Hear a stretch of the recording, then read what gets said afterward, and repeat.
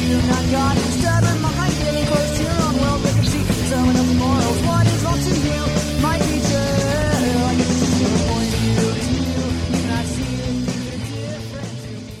Hey everyone, and welcome to another episode of Blink and You'll Miss It, the Blink-182 discography podcast where every episode is over before you know it. I am James, your host, and this is episode number 28 for the song Point of View, which is track 10 on Buddha.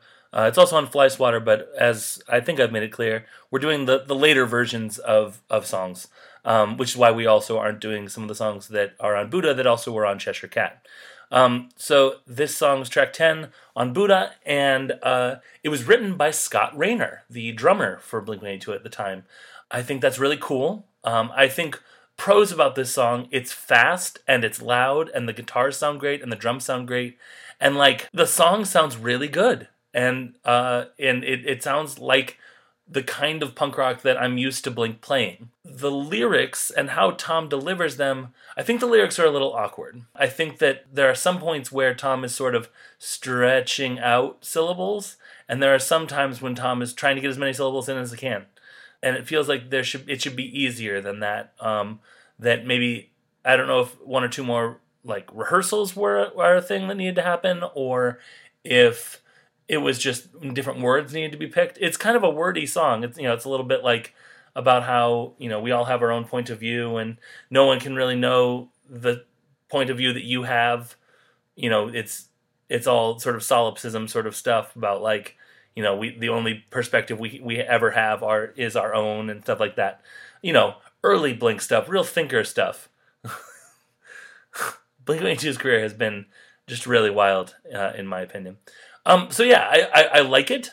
I think that I would like it more if I just heard it as opposed to heard it and then sort of looked into like what was going on with it and stuff. Just because I think reading the lyrics along with it, you're sort of like, ooh, that turn of phrase is a little awkward, or how those words clump together is a little weird.